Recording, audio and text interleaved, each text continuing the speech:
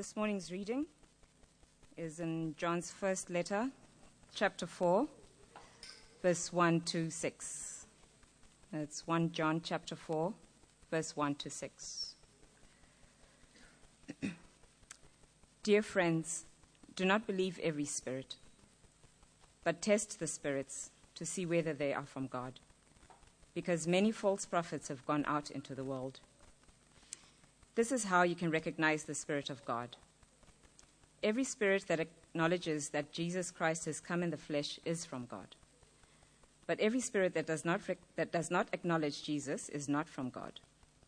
This is the spirit of the Antichrist, which you have heard is coming and even now is already in the world.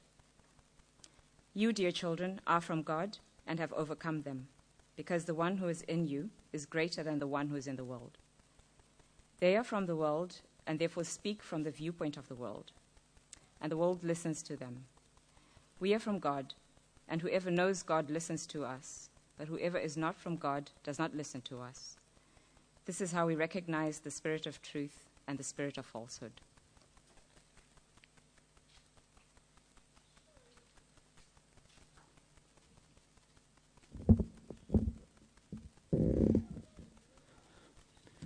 Okay, I'm putting my mask in the left pocket. Too many things to juggle. As you heard that passage being read, you'll see it's talking about what we should believe and what we shouldn't believe. So, for example, when a Christian friend comes to you and tells you what you should do, should you listen to them? If they claim to have advice from God, should you listen to them or should you not listen to them? If someone comes to you and tells you that you should be attending their church, not your church, because their church has got it right, yours hasn't, do you listen to them or don't you listen to them? And when you're listening to a sermon like you are right now, do you trust the person who's speaking or do you question what they have to say? It sets this up for rather an interesting passage to be looking at, doesn't it? And then there's a tricky bit in the passage. If you look at verse 3,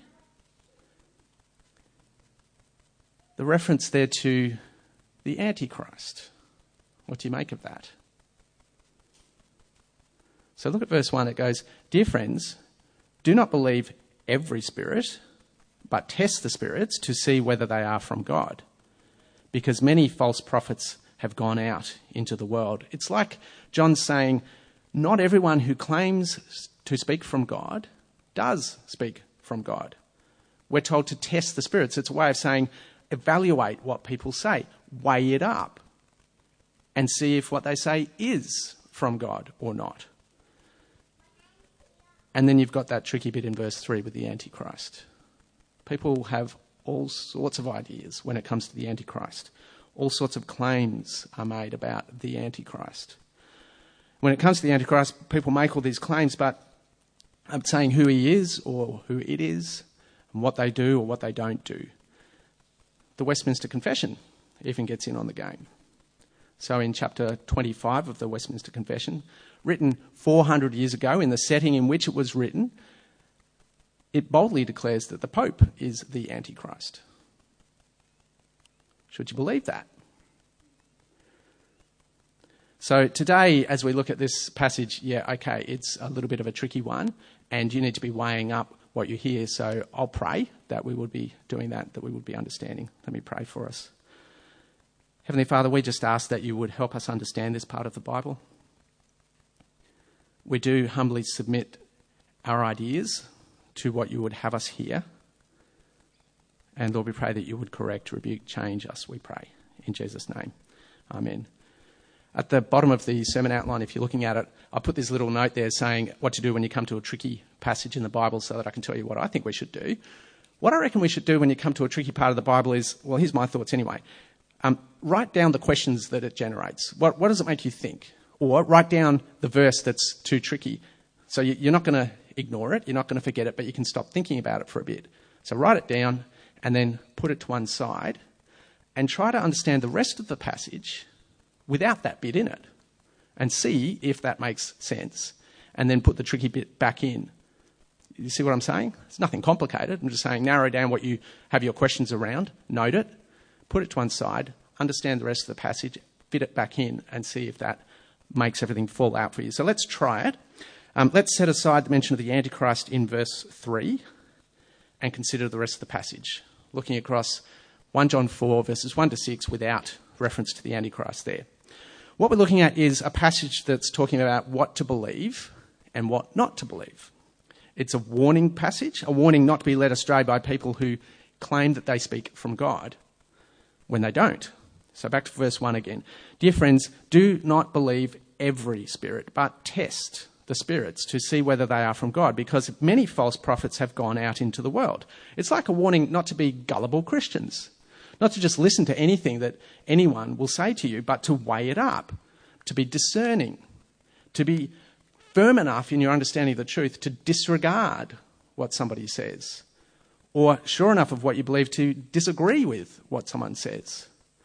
Verse 2 tells you how you'll know the difference between what's false and what's not, or between who's a false prophet and who's a true prophet. Verse 2 says, this is how you can recognise the Spirit of God. Every spirit that acknowledges that Jesus Christ has come in the flesh is from God. But every spirit that does not acknowledge Jesus is not from God. Just looking at verses 2 and the first part of 3, it doesn't sound complicated, does it?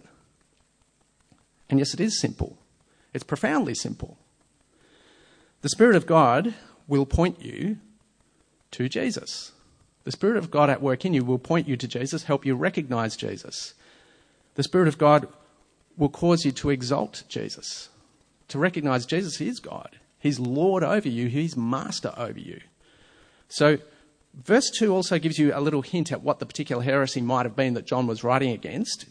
It may be that there were people claiming that Jesus the man isn't actually God. Jesus the man is not actually God. Maybe that was the claim. Because if you look at the second half of verse 2, it says, every spirit that acknowledges that Jesus Christ has come in the flesh is from God. And so perhaps John's writing into a context where people are saying, Jesus isn't God. Maybe that's the issue behind it. So I can correctly say that I'm applying 1 John 4, verse 2, every time I turn a Jehovah's Witness away from our door and say, I'm not listening to you. You're not speaking the truth. I'm correctly applying 1 John 4, verse 2 when I say that the Jehovah's Witness, they are wrong. They're not teaching the truth about God. They don't recognise Jesus is God. But I'm not saying John has Jehovah's Witnesses in mind as he writes this. I'm just showing you an example of how this might play out. 1 John 4 verses 1 to 2 tell us not to be gullible, but to stand up against false teaching, to recognise false teaching. The trigger for the verse might be people denying the divinity of Jesus, but there is the broader issue too of not fully recognising who Jesus is as our Lord, kind of diminishing who Jesus is. And in our day, that sort of heresy is quite prolific. There are many heresies which fall into that category of not adequately acknowledging Jesus as Lord and King and Master over us. Jesus is fully God. Jesus is fully Lord. The Holy Spirit points us to Jesus, helps us recognise that fact. Any individual or any church that diminishes Jesus is not of God. And there's too many churches that preach a message that's all about us. It goes a little bit like this. If you believe the gospel, if you become a Christian, then your life will be better. You'll be showered with blessing. You know, we kind of categorise it sometimes as a prosperity gospel, but that's simplifying it down. It's more subtle than that.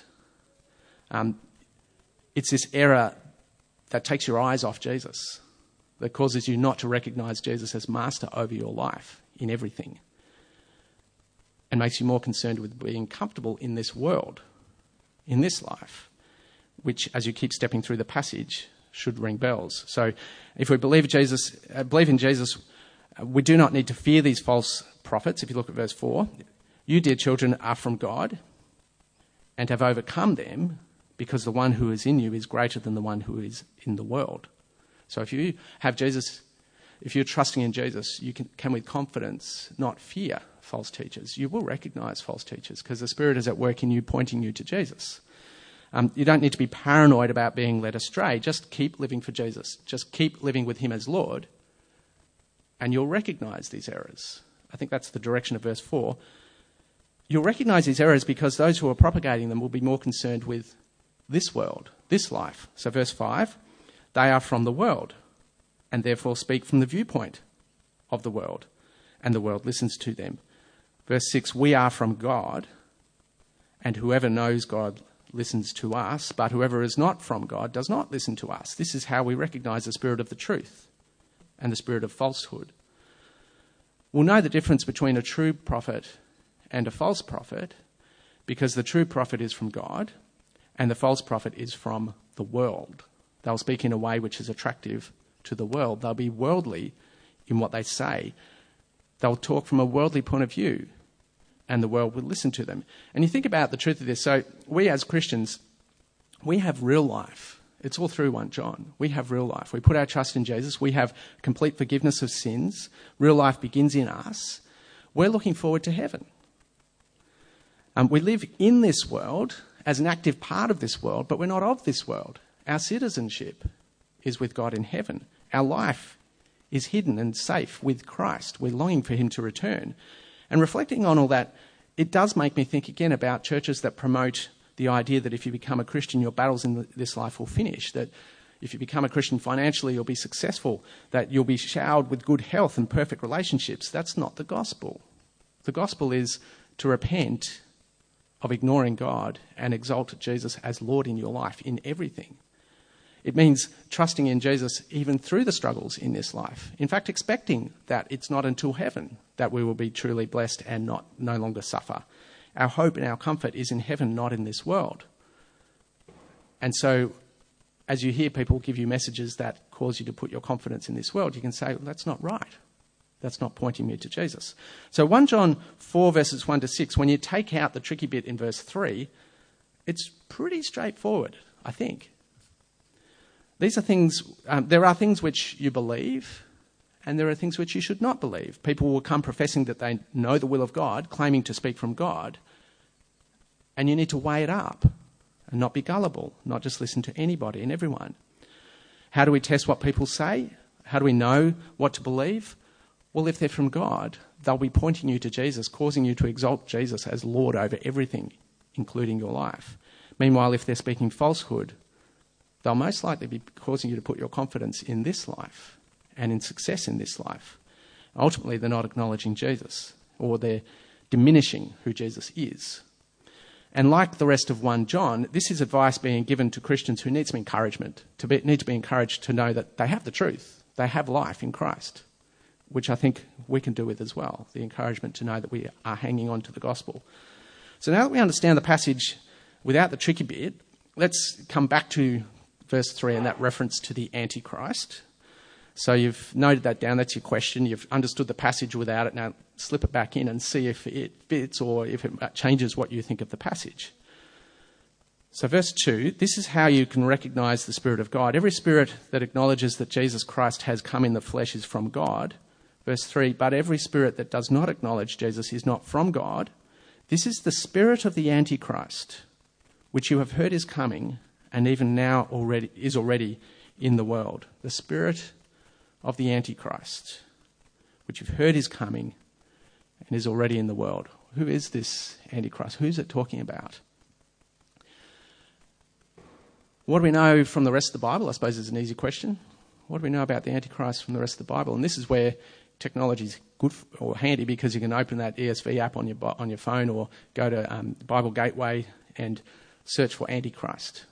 And if you do, you'll find there's only 4 times the Antichrist is mentioned in the Bible. There's 1 John 2 verse 18, 1 John 2 verse 22, 1 John 4 verse 3 that we're looking at, and 2 John 7. And then you realise, well, actually, they're all off the pen of John.